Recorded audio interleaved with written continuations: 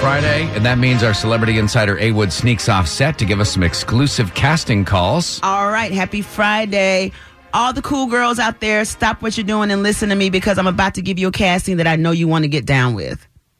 There we go. All right, so Netflix is coming back to Georgia yet again and coming to our great city to film a vigilante project. That's right. We don't even know the name of it yet. Netflix technically has not given it a name yet. Oh. But I need real female lacrosse players. What was that, Lacrosse Tad? vigilantes? I didn't say that. Listen, it's a vigilante show that has lacrosse players in it. That doesn't mean that they are the vigilantes. Well, it just could be a scene with lacrosse players. if this isn't the show, then I just came up with a new show, Lacrosse Vigilantes.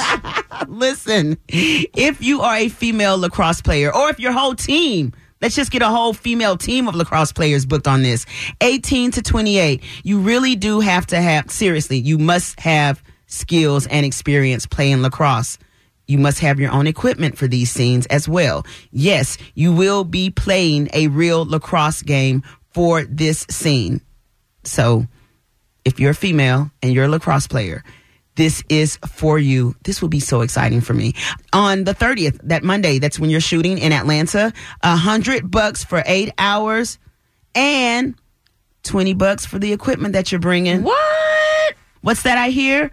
The phone's ringing. It's all the lacrosse players in Atlanta calling right now. I hear you. Please go to the Tad and Drex page at B985.com. Tell them A. Wood sent you, and I'll see you out there playing lacrosse.